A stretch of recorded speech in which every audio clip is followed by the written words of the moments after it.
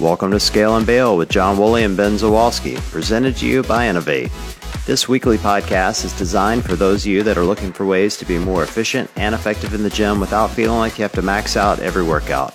We'll be covering topics relative to all aspects of fitness, and we'd love to spend time with you here each and every week, so get subscribed on all your favorite podcast apps and YouTube. Now on to the show.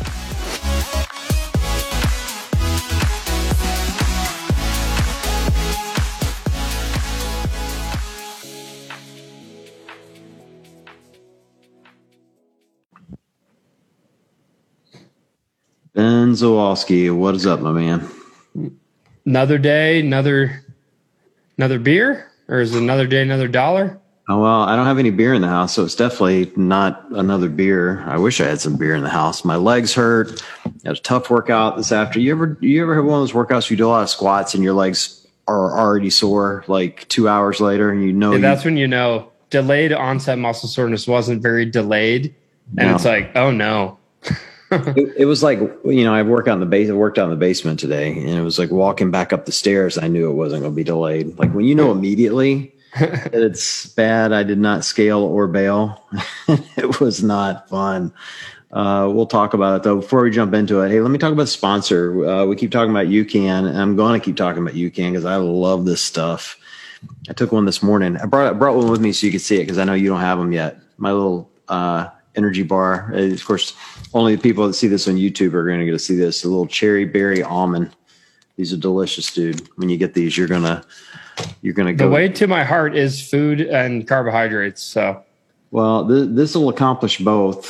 Super starch, which will keep you from crashing. Which for me, particularly in days like today, where I knew I wasn't going to get to work out until kind of later in the day, but I also wasn't going to have like a super early lunch. Like I wasn't going to get to lunch till 1 o'clock. I had one when I got ready to leave for work, and it was great. Like no crashes. I mean, I wasn't full. It's not like this thing is, 700 calories. It's like 126 calories, or 160. But it kept me going until 1 o'clock when I got to lunch, and it was great. No crashes, kept my blood sugar steady, which is what I really appreciate about it. Cause I tend to, particularly at my age, tend to dip in the late afternoons. You know what I mean? And, it's kind of perfect. No, I don't. Yeah. It's cause you're just a young pup, just a young pup. But, I would really suggest it. And I know yours are coming soon. So I had asked them to send you a little bit of everything, but I think you're going to like the bars a lot. And I think you'll also like the energy drink, which is... I'm excited for all of it. Like I said, I use in Colorado, this is the first place I've actually needed to pay attention to carbohydrate timing, or I've maybe more accurately, I've noticed that it makes a difference to properly schedule carbohydrates and have electrolytes. Those are things that I'm now very mumuch appreciating in my longer mountain biking workouts and soon to be long ruck trips in the mountains. What's interesting for me, because it's so slow burning, is I don't really I normally I'm an early eater. I get made fun of because I can eat the second my feet hit the floor in the morning if I wanted to. And so I'll eat one in the morning before I go to work. And then if I don't eat lunch until even later than I wanted, I don't really get hungry. Now it's not like a diet pill or, a diet bar, even. It's just an energy bar. I just don't feel like I'm going to crash. Like when I get that feeling when you're starving and you feel like I'm about to hit the wall. I'm just like, I can't move. I never get that way. And so for me, it's a real carry through, which is great. It did not carry me through my workout today though, because my legs are still super sore. But if anybody wants to buy this, go to ucan.co and use our code, which is SCALE, SCALE, and get 20% off, which is really cool. So let me tell you about my workout, Ben. You can tell me how I should have scaled it. Talk to me. I did 5 rounds. What was it? 1,000 meters on the assault bike, 5 back squats, and I went light, which I thought was the scale at 155, and then 15 GHDs, which isn't really a scaled option for most people, but I have a GHD here in the house, and it's, I'm decent with it. They're fun.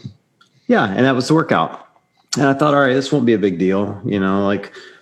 1,000 meters in the assault bike's less than 2 minutes, depending on how hard you want to pedal. And I'm like, I'm not going to pedal that hard. I'm going to, keep it around 300 watts or so, maybe 350, and just power through it. And man, my legs hurt. You said 5 back squats? Yeah. And then they were light. It was 150. Yeah, that's pretty light. Even for me, all depending on your 1 rep max. But yeah, I know that's light for you. Yeah, it's like 50% of my 1 rep max. Like, yeah, it's light. And I think simply that assault bike directly, any sort of run into a squat or assault bike into a squat.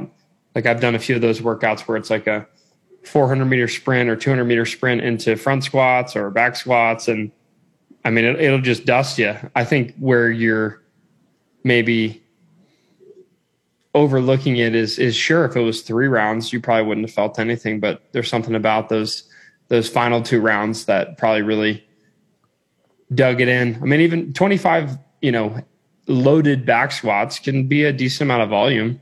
It's a 5x5. And then 5x5 mixed with probably bikes that you were sprinting or pushing a little bit harder. That's just a deadly combo on the legs, man. You're filling them with blood and then you're squatting and then the GHDs, that's something that actually we should talk about is like, if you've never done a GHD setup or have very rarely implemented them into your training, that's something you have to look out for. Everyone listening, like, do not do high volume GHDs ever unless you are trained for them, because that is actually one of the highest, or apparently that's one of the highest rhabdo inducing exercises in CrossFit specifically, is because it's a movement that you can do at a very high volume and use other movers like your legs and your hip flexors and stuff like that. And it will just smoke your abs. And unless you've practiced them before, it's a recipe for overdoing your volume there. Well, look, I have one in the house, so I do a lot of them. If I were programming this for a gym, it would have been sit-ups. It would not have been GHDs. Yeah. But I just wanted to let everyone know listening is like, just the fact that we're not talking about the GHDs, just you're casually doing 15 per round. Some people that would put them in the dirt, just the GHDs alone. So I had to mention that. Well, I'd like to go on record. It didn't feel casual at the time. The GHDs were the least of my worries. If I'm being honest, the assault bike just sucks. There's something about that thing. I ride the C2 bike all the time. There's just something different about the gear on that assault bike that just tears me up. I don't like it, but you got to do it. I think it's some sort of magic juju that's in there.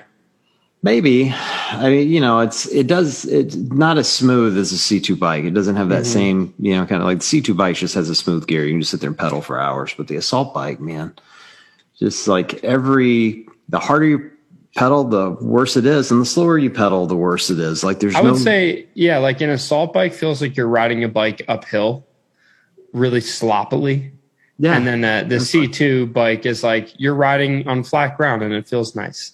None of this has anything to do with scaling, but my only opinion on the only time the assault bike gets easier is if you're in an all-out sprint and you have like that one moment, like when the fan's really moving, your feet are really moving, you have about a 10-second window where it's not that hard, and then your heart rate catches up and you're done. It's like it really sucks. But oh, yes, it does. Anyway, all right. Well, I had some questions that came in from listeners. And I can't wait to dig into them. Yeah, so I thought a couple of these were pretty interesting. So someone asked me, how do you know you're in the right gym?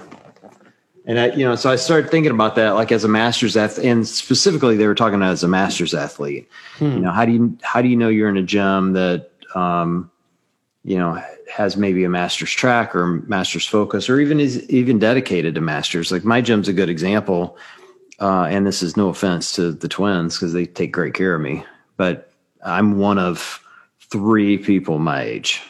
And everyone else in the gym, including every coach in that place, is under the age of 30.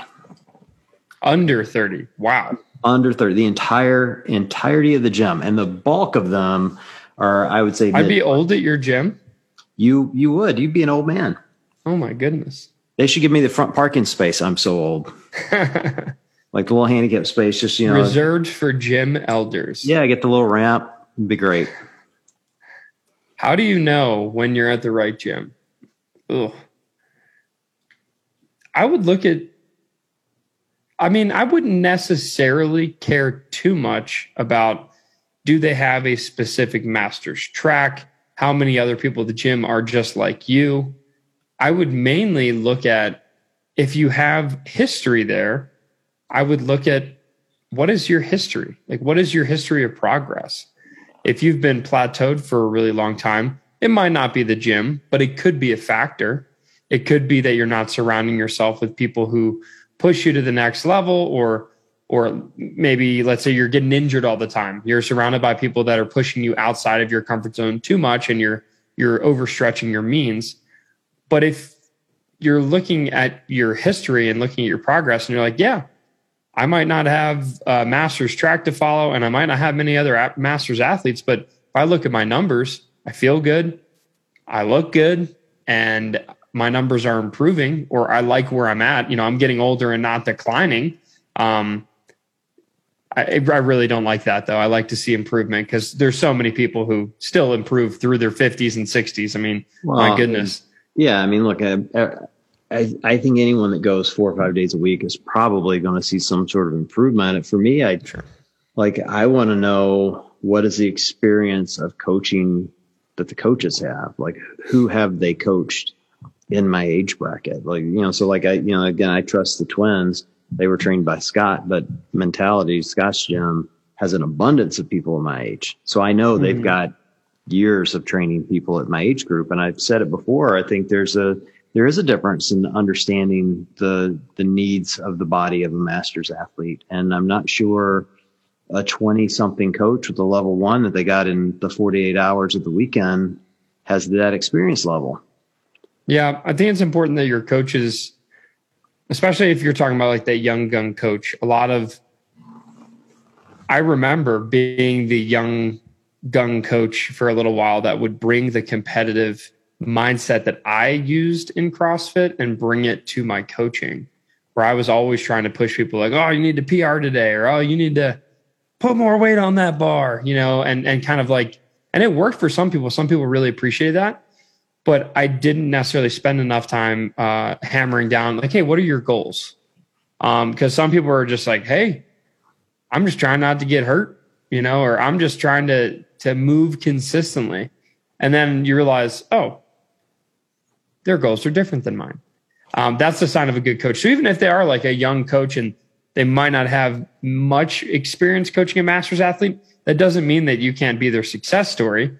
I would, again, just like look at what sort of progress have you made in the past? If you're brand new, it might be difficult for you to know the difference. I always encourage newer athletes to maybe try out a couple of gyms, not in the sense of like program hopping, but it's always nice to drop into a few gyms, because you're going to notice the coaching difference. I got a DM today from a listener just talking about the difference between their old CrossFit coaches at XYZ gym compared to her new coaches at her new gym.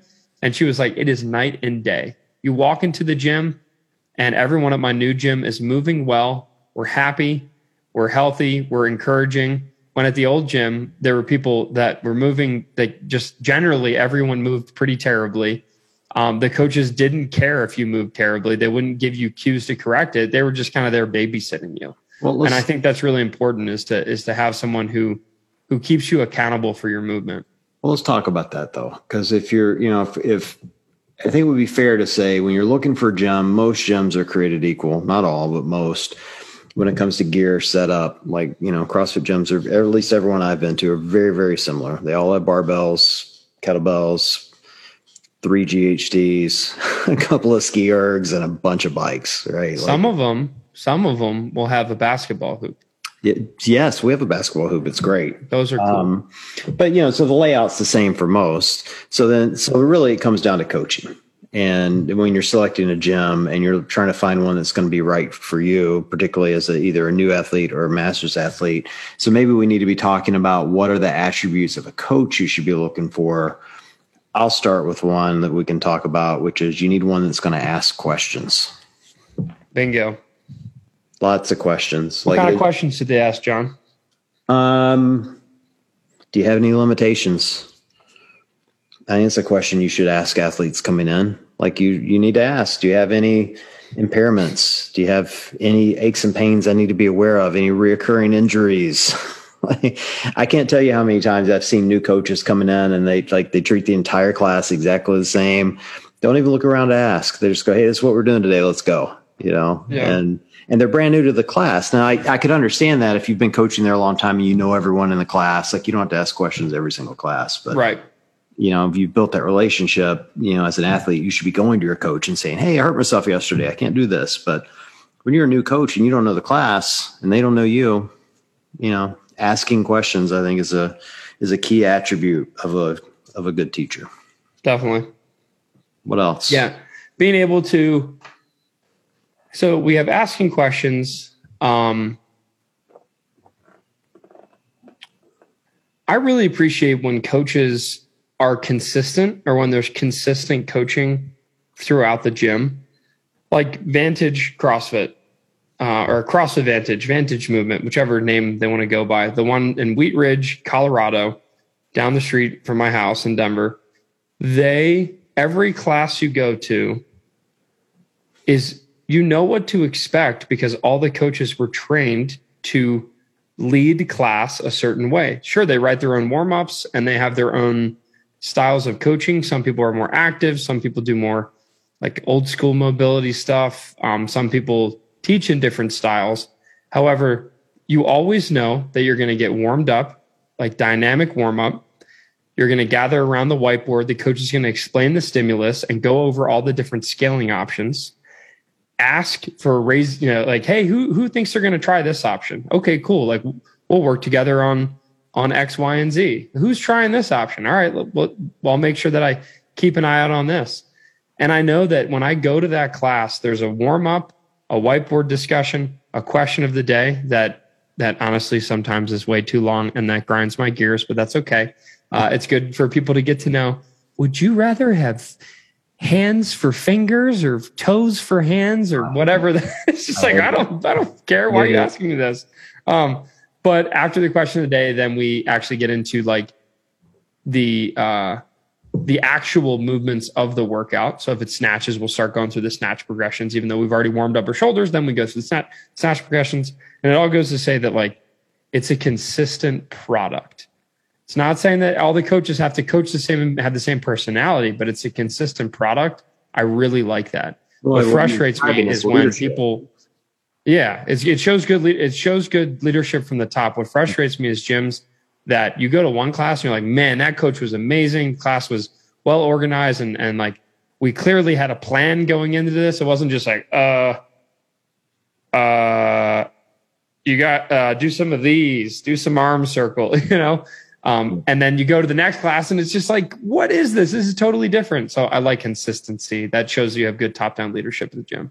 Well, I think they have to lead their class as part of it too. It isn't just the top-down leadership. Like there's nothing worse than, if you have one of your, 4 or 5 coaches that consistently starts late or ends late, don't start and end on time. It's a huge pet peeve. They don't control the class. Like, there's a lot there. So I think to your point, you want consistency amongst all of them, but you want them to all run their class, to actually run it, not, be a gym bro. Like they need to be leaders. They need, you don't want a cheerleader.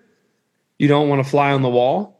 You want someone who leads class and is like able to stand up to the people who are disrupting class, which happens sometimes, or be the person that gets the class excited when it's just like radio silence. I mean, I don't know if you've been to, it's funny. Some of the morning classes are the really upbeat ones, but a lot of times like mid morning, those classes sometimes I go to and it's just like, whew, we need a really good playlist today because no one wants to say a single word. I tell you what else you need is you need a coach that's a good observer. Like there's nothing worse for me than, they kick the class off and they go through all the steps you talked about. And then you get into the workout and then they're not really paying attention to what's going on. Like they're not watching the movement. Like I personally don't like to be coached mid-WOD. It's been a complaint of mine for some time. And I usually tell my coaches, don't come to me in the middle of a workout and start telling me to correct a movement. Do that before the workout or after the workout.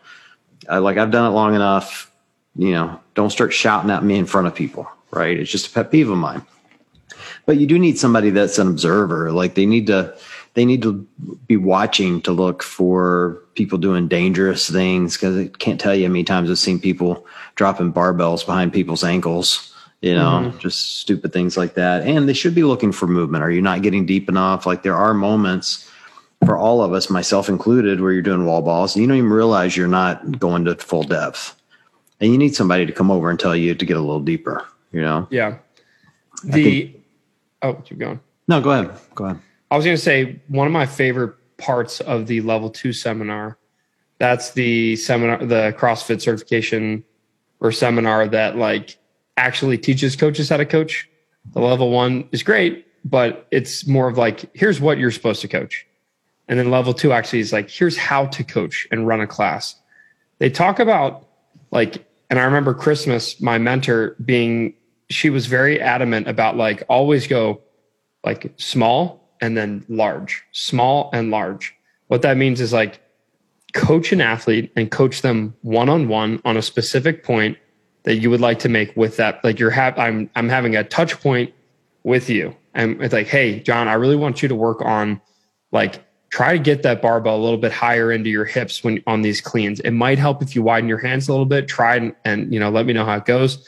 And then it's like, I make an announcement with the whole class, not John's over here like smashing his wiener on his cleans, and I'm not sharing what we talked about. It's more of like, I've coached you. Now it's like, all right, class, I want everyone to really focus on where the barbell is making contact with their legs and or hips on these cleans. Like, here's a technique you can use. So what it is, it's like a good coach can coach both the individual and the whole at the same time. Oftentimes inexperienced coaches only coach the whole.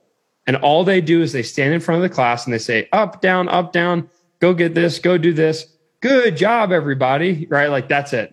There's very, very little coaching. And I think that's where a good shines. And it's a very nuanced thing, but you'll notice a good coach doesn't spend all their time with the hottest girl in the class or the hottest guy in the class. They coach each individual at some point, or at least make a touch point with each individual person during the class, and make sure to lead the entire class too. Because I have seen people get lost too much in the weeds of coaching each individual. And then at any given time, 90% of the class is alienated from the discussion. So there's that very delicate balance there. For the record, I never smash my wiener on cleans, ever. Now snatches, on the other hand, smash that thing all day long. It's great. Awesome. For me, it's low hang deadlifts, man. That's what gets me. I'm with you on what you're talking about, because I see that a lot. Everything you've mentioned, I feel like I've seen. I wish CrossFit gyms had the resources to give coaches more hours on the floor coaching with someone else to get better. Because I can't tell you how many gyms I've stepped into where you've got some, well-intentioned, hardworking, well-studied young person that just doesn't have the hours on the job yet doing it by themselves. I love them when gyms have a head coach and an assistant coach in training. That's how I learned. Again, I got to give it up for Christmas and Brandon. They were the owners of CrossFit Invoke, and their mentorship process for me to become a coach, like a head coach, an actual single coach in a class. It was kind of a long process, but we worked on tactile cues, verbal cues, making sure that we would do this micro and macro. Talk to one person, talk to the whole class. And I always took it for granted. I didn't realize how few gyms do that. A lot of times it's like level 1, like, all right, here's how we run a class, kind of like, you ready? Go for it. And they might audit the class, but I really like it when like one of the best coaches in the gym has that assistant coach that they can like use during warm-ups. The assistant coach can sit there and soak up the ebbs and the flows and the timing of the class. There's like so many small logistics that you don't recognize until you're in a class that's running really smoothly. And then you're like, oh, this is what it's like when the coach has a plan for the warm up, when the coach knows when we should actually get the equipment. It's my pet peeve when like, all right, everybody go get your box and your barbell. And then it's like, all right, scoot them all to the side. We're going to do some dynamic floor drills. It's like, what? Why did we get all the equipment already? It's just like a quality coach runs a smooth class. And it's going to be hard to teach a beginner what a smooth class is until they've tried a few different gyms and a few different options. Yeah, I think bottom line is, probably the best advice to figure out if you're in the right gym is go interview the gym owner or, the gym coaches and ask a few questions. Like I see people joining gyms all, including ours all the time, just sight unseen. Oh, give me the waiver. I'll sign it. Let's go. Without any real thought into, am I going to like it here? I'm not really trying it out. I'm just going to join, and not all gyms are created equal and not all gyms are going to fit your personality type. Sure. And that isn't, I don't think you have to, take this little checklist we've talked about here and say, all right, my coaches have to have X number of years of experience. I've had coaches that have been coaching for a year that are brilliant, and others that have been doing it for a decade that, I thought were terrible. So, but there are other athletes that thought the reverse of those two than I did. So I think there's certainly some personality and opinion that goes into it too. You just need to interview and try it out. My only caveat to that is, now, John, you might be different, and I probably would be different as well. But for some, if let's say the best gym in town is 40 minutes away or 30 minutes away, and then you have an okay gym right around the corner from your house, my advice to a lot of beginners, especially if you've had a hard time staying consistent in your training. And normally for a lot of beginners, if they want to make progress and they're struggling to lose weight and things like that, it's like the only thing stopping you is consistency, right? Like you can go to a pretty terrible gym and see a lot of really good progress if you just stay consistent and pay attention to your body. I would say that in that scenario, especially if you're the beginner, then going to the one around the corner still might be the better option until you fully get addicted to the, you drink the Kool-Aid and then it's like, you know what? I'm commuting to a better gym. That would be my approach. What do you think about that? I've commuted before and I've worked out at gyms that were closer to home. And you see any consistency difference there? No, but I had already drank the Kool-Aid. Sure. I'd been in for 5 years. If I had not been in for 5 years, sure, it would have been much, much harder. I know for me, with kind of my schedule ebbs and flows a lot. Like I'm really lucky that Vantage is close to my house because it's also a really well-oiled machine. They run their classes really well. It's not the most competitive gym. And sure, if I had a choice, I probably maybe would go to a more competitive gym. But you know what? This sucker's 4 minutes from my house. And even if the class has started, it's like, oh, the class started 2 minutes ago. All right, I'm driving to class, right? Right. And I do it and I tell them hey, listen, it was either I do not work out today or I show up 8 minutes late and I'll do the burpees or whatever penalty you have me do. Right. But for me, having that option where I can just, boom, at the drop of a hat, I have my workout go bag ready and I just zoom to the gym. I'm ready to go. Yeah, I'm with you. I think it's a very, very good point. Most people, particularly when they're new, the better experience is get in there 4 or 5 days a week. Mm-hmm. Don't opt for, all right, I'm going to the best coach in town, but I'm going to drive 40 minutes and I can only go 3 days a week because it's so far away and I can't coordinate my work-life balance with it. Yeah. Then that one day there's traffic and then, this, and then all of a sudden, yeah. So it's try to make it, James Clear talks about it. One of my favorite books of all time is Atomic Habits. And he talks about make the habit you're trying to develop as easy as possible to implement, right? So whatever you can do to make it the smoothest transition for you to go to the gym, try to eliminate all the obstacles. And then the chance of you sticking with it is going to be a lot better. Well, and I'll make the last point on this and then I can have a second question to it.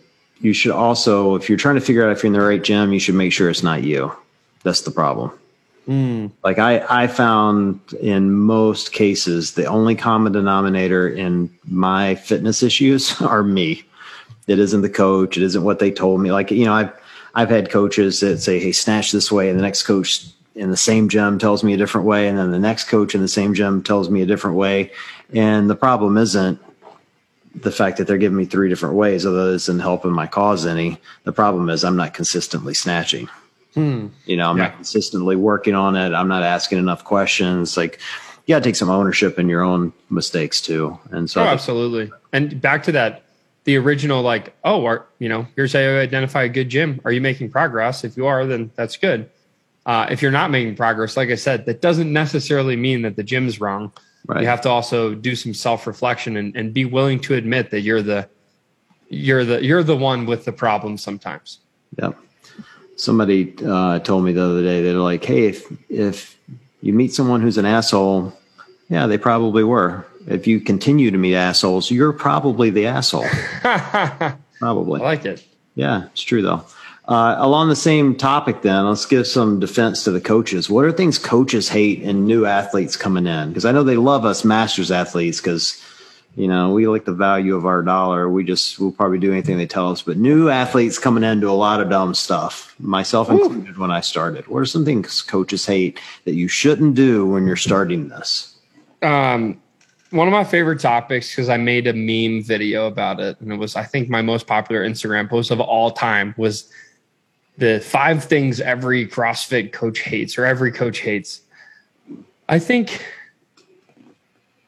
first of all, it's obviously there's like showing up late and then always having an excuse for it. Like, it's one thing if you show up late and you're like, hey, I'm late and I own it. Give me the burpees, but at least I'm here. No good coach will be like, get out of my gym. You're 8 minutes late. Right. I mean, there might be a cutoff there because it might not be safe for you to hop in. But like, for me, it's like, hey, I'm glad you made it. Like, this is better than you not making it. But own it. Don't be like, oh yeah, there was a flock of geese walking across the road and I had to rescue the one, and it's not my fault I'm late. It's like, yes, it is. It's your fault. So just own it. But I think one of the biggest pet peeves that coaches come across is the member who thinks they are so much to where they're like, yeah, you say I should do it this way, but say that again. You froze and you missed your point. Shoot. So it's the coach,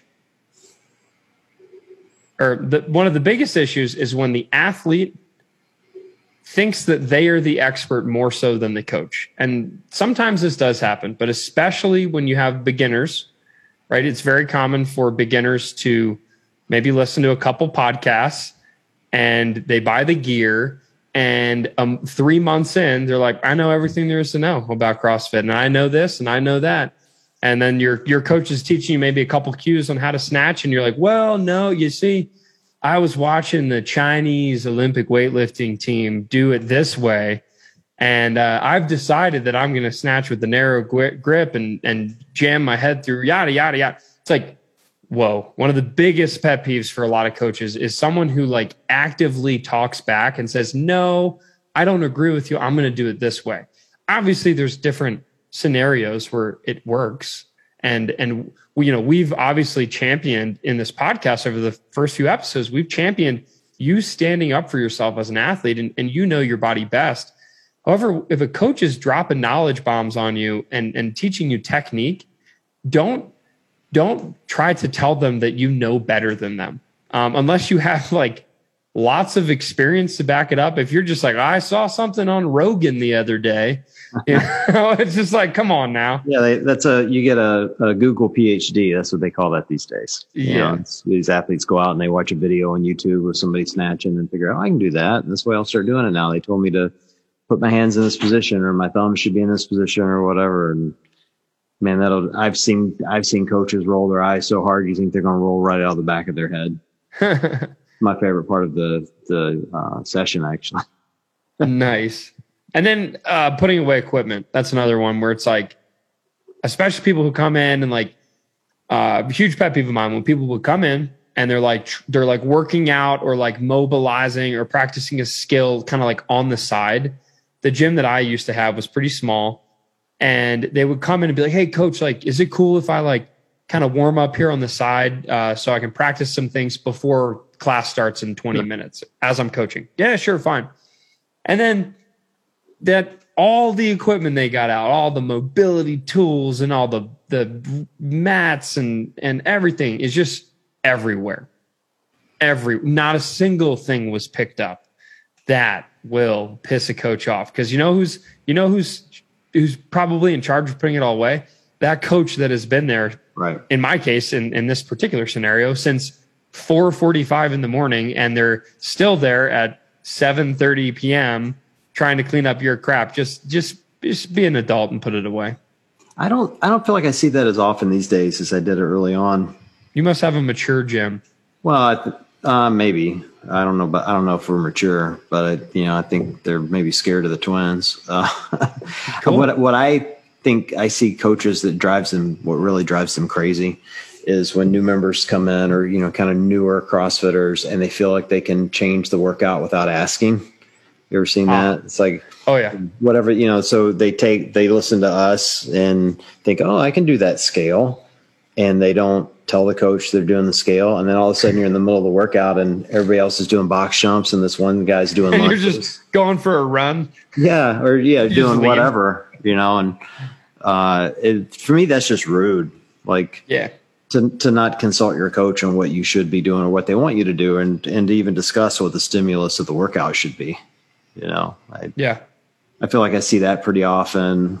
I would also say, I don't see this often, but I see it. It isn't, again, not putting equipment away, but not respecting the equipment. Like dropping dumbbells is a really good example of that. Like, don't drop how many memes have you made about empty barbells being dropped? I don't see that. I think I've done enough that people know that's a huge no-no, but I see people drop dumbbells and those things break, man. Like, people forget, not to mention, you're dropping a 50-pound dumbbell, from overhead. It's not, these are concrete floors, concrete cracks like anything else. It's just a bad situation. And even worse is the kettlebells that they're dropping from overhead that are crazy dangerous. Not only do they bounce at weird angles and can snap your ankle, but you can break a kettlebell.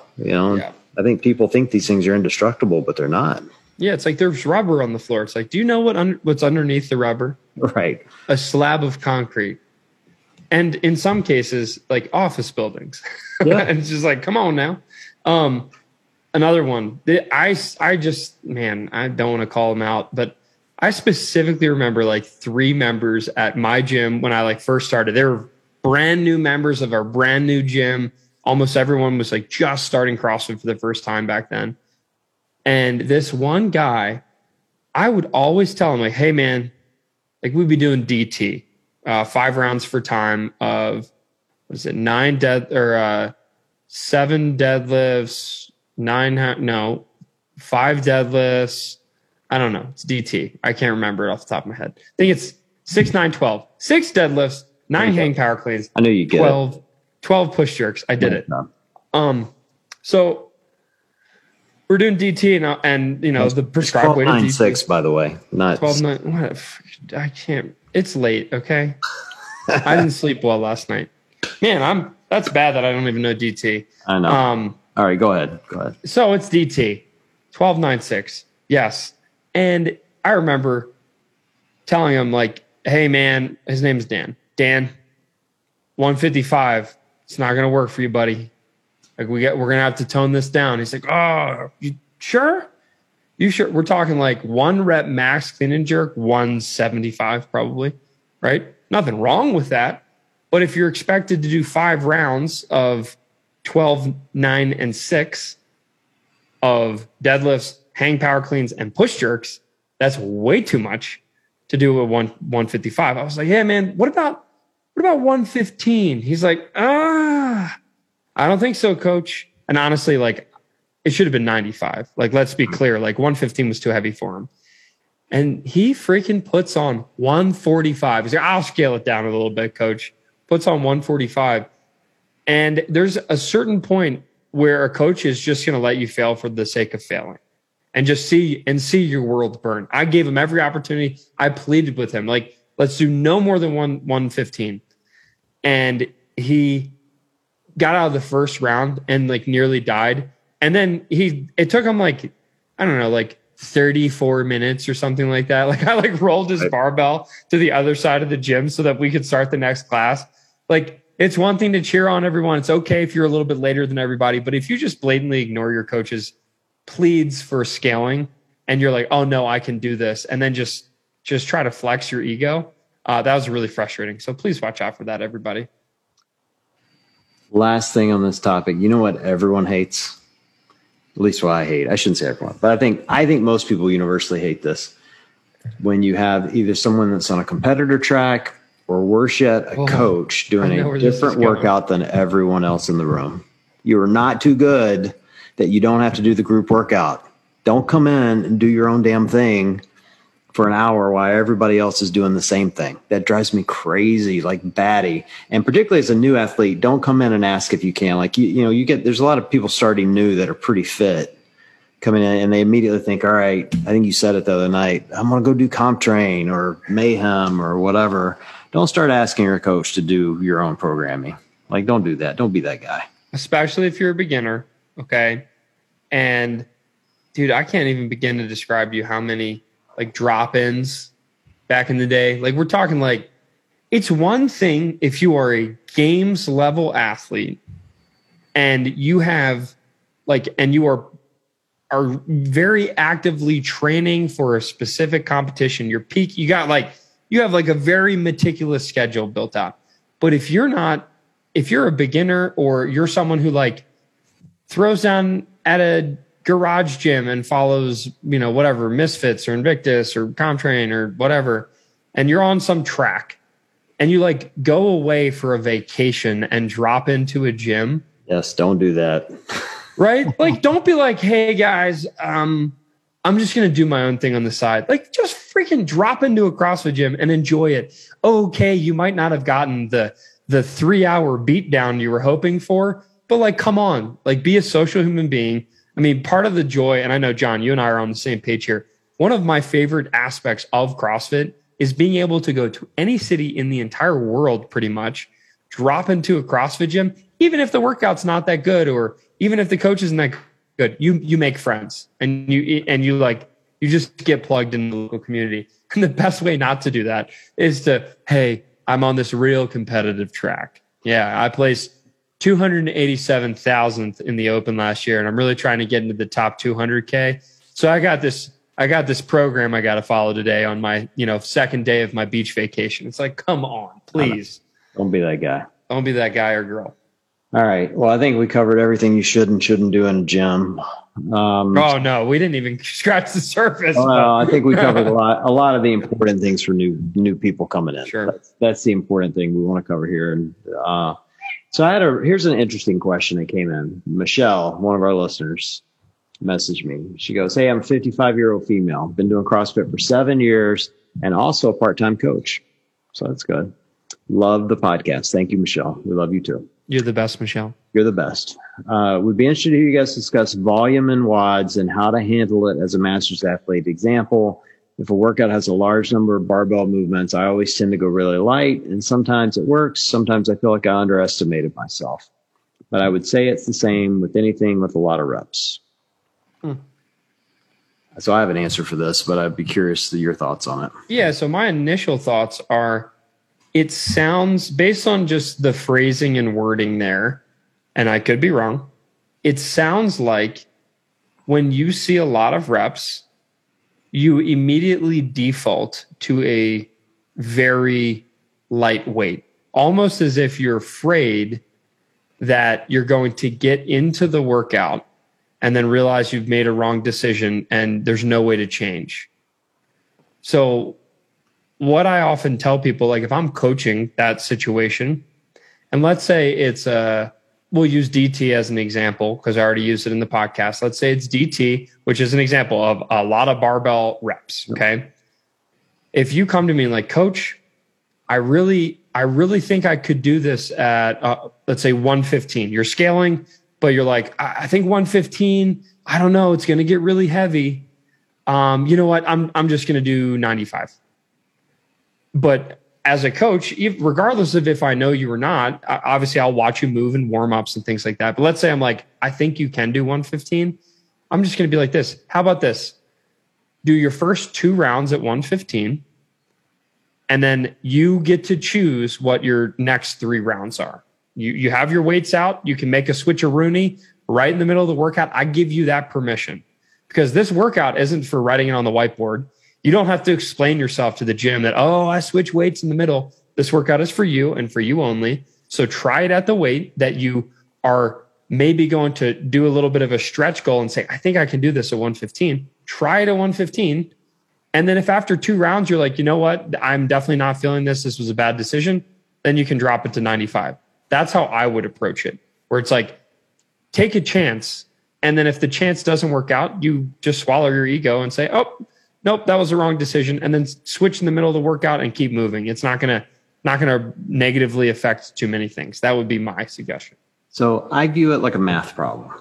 I view everything like math problems, to be fair, or most things like math problems. But I view this one as a very specific math problem that can be tailored to the individual based on your skill set. So I think of it like, let's start with like running as a good example. So if I said, Ben, you got to go out and run a mile. How fast can you run a mile?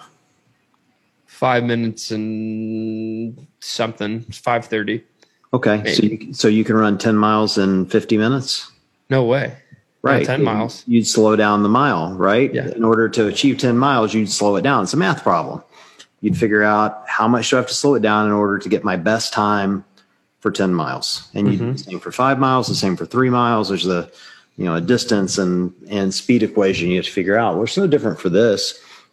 When you start thinking about weight, like if you said to me, John, you're going to have to do 10 kettlebell swings. What weight do you want to choose? Well, I could do just about any weight. I'd figure out whatever my max weight was for 10, and I could use the 70, no problem. I can do 10 swings of a 70-pound kettlebell and not really worry about it. I can't do 100 with a 70-pound kettlebell. So if there's 100 reps of that kettlebell in a workout, I now have to do the math of how much do I need to come down by percentage. And it's the same for any barbell movement. Thrusters is a great example of one. So the RX for Fran for men is 95, for women is 65, is 45 reps, right? So for the sake of this and doing easy math, let's call it 50 reps, right? So if I know that 50 reps at 95 pounds is going to crush me, right? Then I'm going to start, for me, it's reverse engineering. I'm reverse engineering that math. And I've, over time, have kind of developed a sense of, if I can do 50 at 95 pounds, I know if I've got to do 100, it's not going to be at 95 pounds. It's probably going to be 30 pounds lighter than that. This is for me, not for everyone, right? So you kind of have to start to figure out each individual movement, kind of where your thresholds are, because it's different. All those movements are different for you. Follow me? Like snatches are different than clean and jerks. Kettlebell swings are far different than double unders. And so for me, I keep a little chart with me of how much I should come down by percentage. So like today with the back squats, for instance, you said it earlier in the podcast, 155 is nowhere near my 1 rep max. Well, I knew it was 25 reps. That's relatively high threshold for back squats in a workout for whatever that's worth. So I was running, 50% of my 1 rep max, less than 50% of my 1 rep max. And so I was thinking in percentages, not, how many reps, necessarily how many reps. So it's 25 reps. I've got to do, this weight. I'm just thinking, well, I know my 1 rep max is, I think these days is like 305 or maybe 315. And so I'm thinking, I'm just going to cut it in half and get closer to 150. And I know I should be able to move that weight in that amount of time. Because to your point that, a kid that was doing DT that you let crush his soul, had he done the math and said, man, that's 60 deadlifts. Come on, Dan. Well, think about it. Like, you go, a deadlift at 115 is not a big deal. It really isn't. That's not very heavy for most people until you go at 60 of them. Yeah. And honestly, the deadlift, in this particular case, let's say we're comparing it to his clean and jerk. It's like the hang power cleans, which is a weaker movement than the full clean, and a push jerk, which is a weaker movement than like a true jerk, a split jerk. Just like, dude, you are not thinking this through. And I tried to be logical with them, but it didn't work. Well, and then, you know, there are other dynamics. That's a great example of another dynamic that comes into play. Then you also have to look at if there are more than one barbell movement, what's the hardest of the 3 movements for you? Oh yeah. You got to start with where's the breaking point? Yeah. That's the one you're scaling to. Which is that push jerk for most people in that workout. Virtually everyone. It's going to be that push jerk. Yeah. Almost everyone. It might be the hang for some, but most everyone it will be. You know, and so for me, it just becomes a simple math problem of figuring out, you know, how many reps can I do? So probably the easiest way to think of it, instead of thinking of percentages, when I first started, here's what I did. Now it's percentages for me. But in the early days, I just calculated weight moved. That was it. And I just said, all right, if I knew, for instance, you know, if you said, John, you have to do a 1 rep max of a deadlift, right? And, you know, for me, that's close to 400 pounds. So, and you're going to do it 5 times, you know, take a couple of minutes in between, right? So I'm going to move a couple of 1,000 pounds of deadlifts. Well, if the workout itself has deadlifts in it, and I know there are 100 reps, well, I already know how hard it is to move 2,000 pounds for 5 reps, right? So I started doing the math of going, all right, well, here's how much weight I want to move over the course of this workout. And for me, it started giving me at least some direction to practice, to test it, because it's not an exact science, but I was able to start testing where I was. And so I never found myself going far too light in workouts, and I never really found myself going far too heavy either. There would be workouts I go, okay, that wasn't the right weight, and I'd have to change it. But because I was testing it and tracking it and scoring myself, I was able to find my weights and my reps for virtually all movements. So now I'm at the point where I can look at a workout and say, all right, I know what my weight is just based on the volume of that workout. Yeah. I think it's,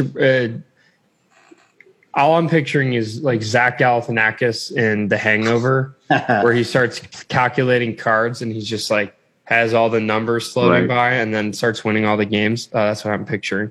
But I think it's important. I remember in our last podcast discussion, you talked about always keeping a journal and tracking your results. To Michelle, it was Michelle, right? Michelle, or was it a different person? No, okay.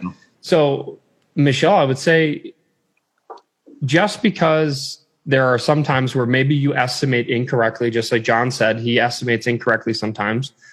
That's okay. Chalk it up as a learning experience and then just make sure you write it down. So the next time you go to do a similar workout or the same workout, which that's what's cool about CrossFit is we repeat a lot of workouts. When you go back to it, you're like, oh, shoot. Yep, I remember saying that barbell was way too light. Or in Dan's case, wow, I remember Coach Ben was really pissed and it took me 45 minutes to finish this workout and it was supposed to take less than 15.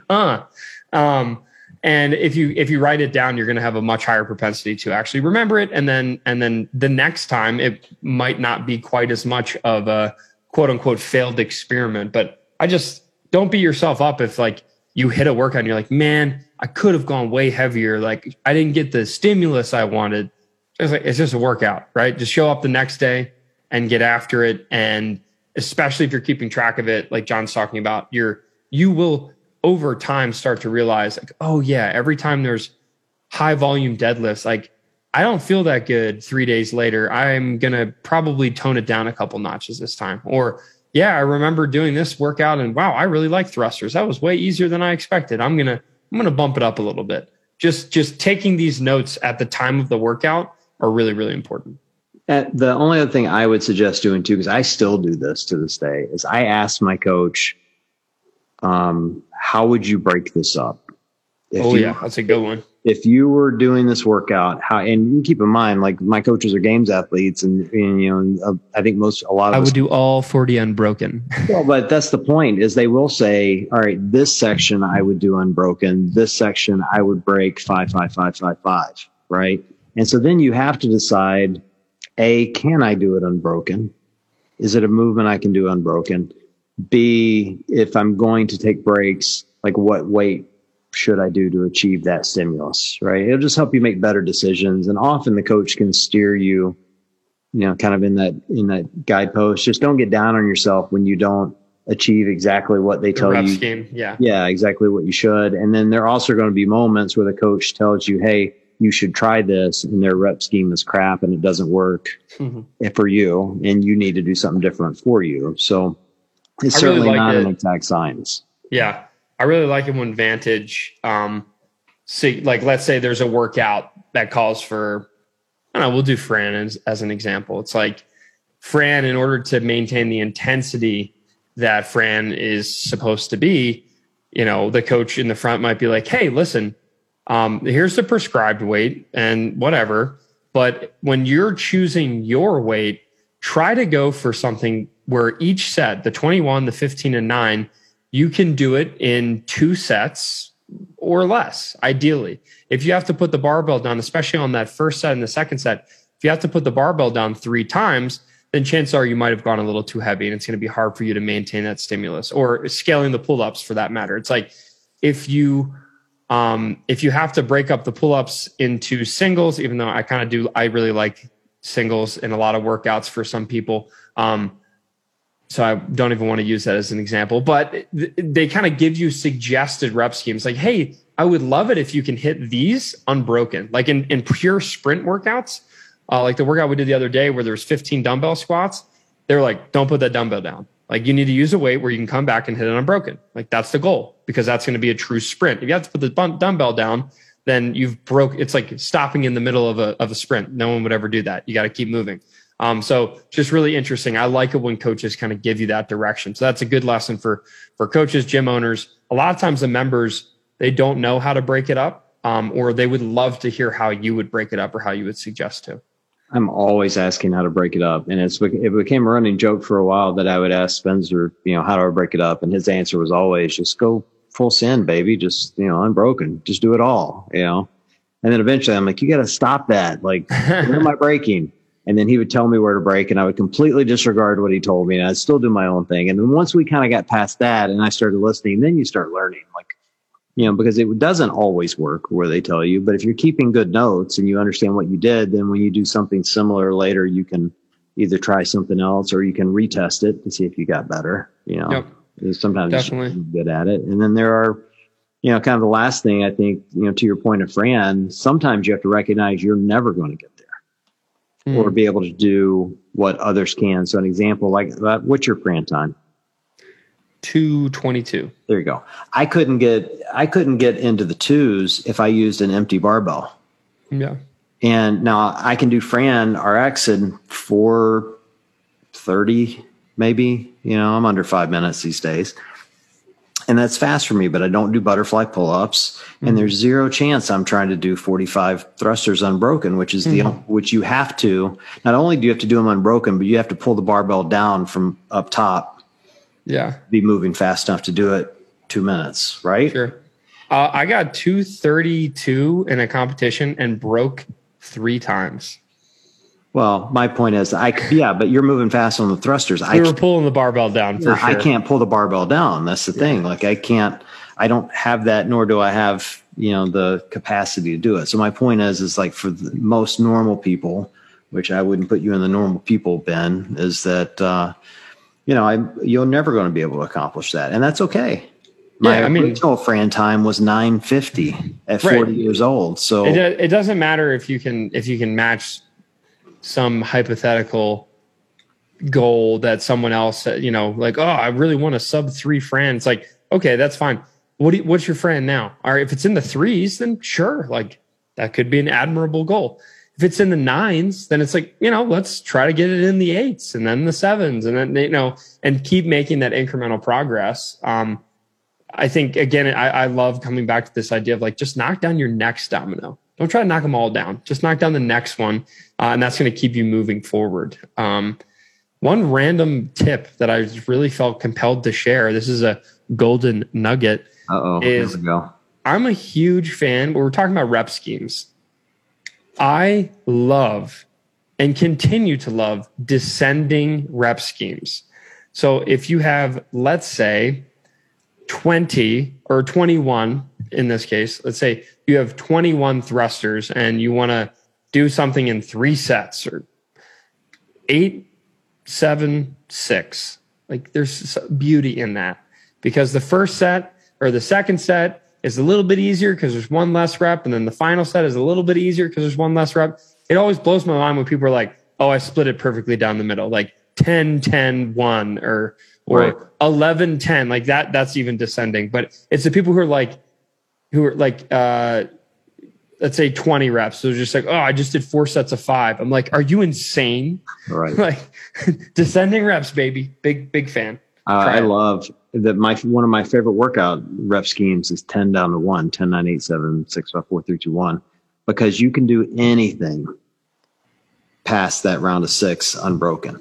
Like Sure. you can do 5 reps of anything for a long period of time, but it gets so hard. So like it's a hard workout for 2 reasons. You get that 10, 9, 8, 7. That's just a mental grind because you're 3 rounds in and I've got 7 more rounds to go. Right. And it's been so hard up until that point. But then you also know you have to go unbroken the remainder of the way because the reps aren't enough where you really should be breaking. Yeah. In most cases. I realize there are probably some exceptions here, but yeah, I love playing those mental games. And like, even when I'm coming up with rep schemes for myself, like I love writing it in a way where it's like, all right, I know I'm going to have to push it here, but if I'm successful at pushing it here and I hit this set of 7, then I know when I go to pick back up the bar and it's only a set of 5, like I'm going to be able to crush it. There's just something about like that descending rep scheme that really does wonders for me. Yeah, it's fun. I program a lot of those for myself and I always hate them. And I always love them because, we talked about this the other night. It's one of those things that keeps you motivated. Like when you have 3 reps, 2 reps, 1 rep to go, you're not going to stop. Or most people aren't going to stop. You're just going to power your way through the end because you're like, oh, I only got 2 more reps. I only have 1 more rep. I'm just going to go. You're not taking breaks, not grabbing your knees, not, and it hurts so bad. It's the best. Yep. So. All right. Well, this is fun, man. I like these questions from listeners. I guess I would ask people listening to shoot us DMs. We'll give you a shout out, say your name. I like these detailed questions. Tell you we love you. Yes, we certainly love when people send us questions. So DM them, send them all to Ben. He's the organized one. I'm kidding. I literally just made a note here on my screen that'll be on my iPhone from now on. Podcast ideas. So send away. Well, and especially I would the clearer also, and more detailed you are. Yeah, and I would say, send them to the Scale and Bell Instagram because we don't have a lot of mail. Like I get a lot of mail coming in on my personal Insta. True. And stuff gets lost there. It won't get lost on the Scale and Bell. So just send it to the Scale and Bell Instagram. We'll use that. Or you can send it to Ben at Wad Prep or Make Wads Great Again. We're happy to look at them there too. But you're more likely to get noticed at the Scale and Bell Instagram. And we'd love to read some of your questions on the podcast. So I agree. With that, we'll wrap it up. Ben, enjoy your trip. Yeah, I'm going to be living in the woods for a couple weeks. So hopefully next podcast I have a really big beard and maybe like a deeper voice and just come back with stories of elk. Come back all manly. Well, we can only hope. All right. Well, it's fun, man. And for everyone listening, we appreciate you guys joining us and we will chat with you guys next week. Peace.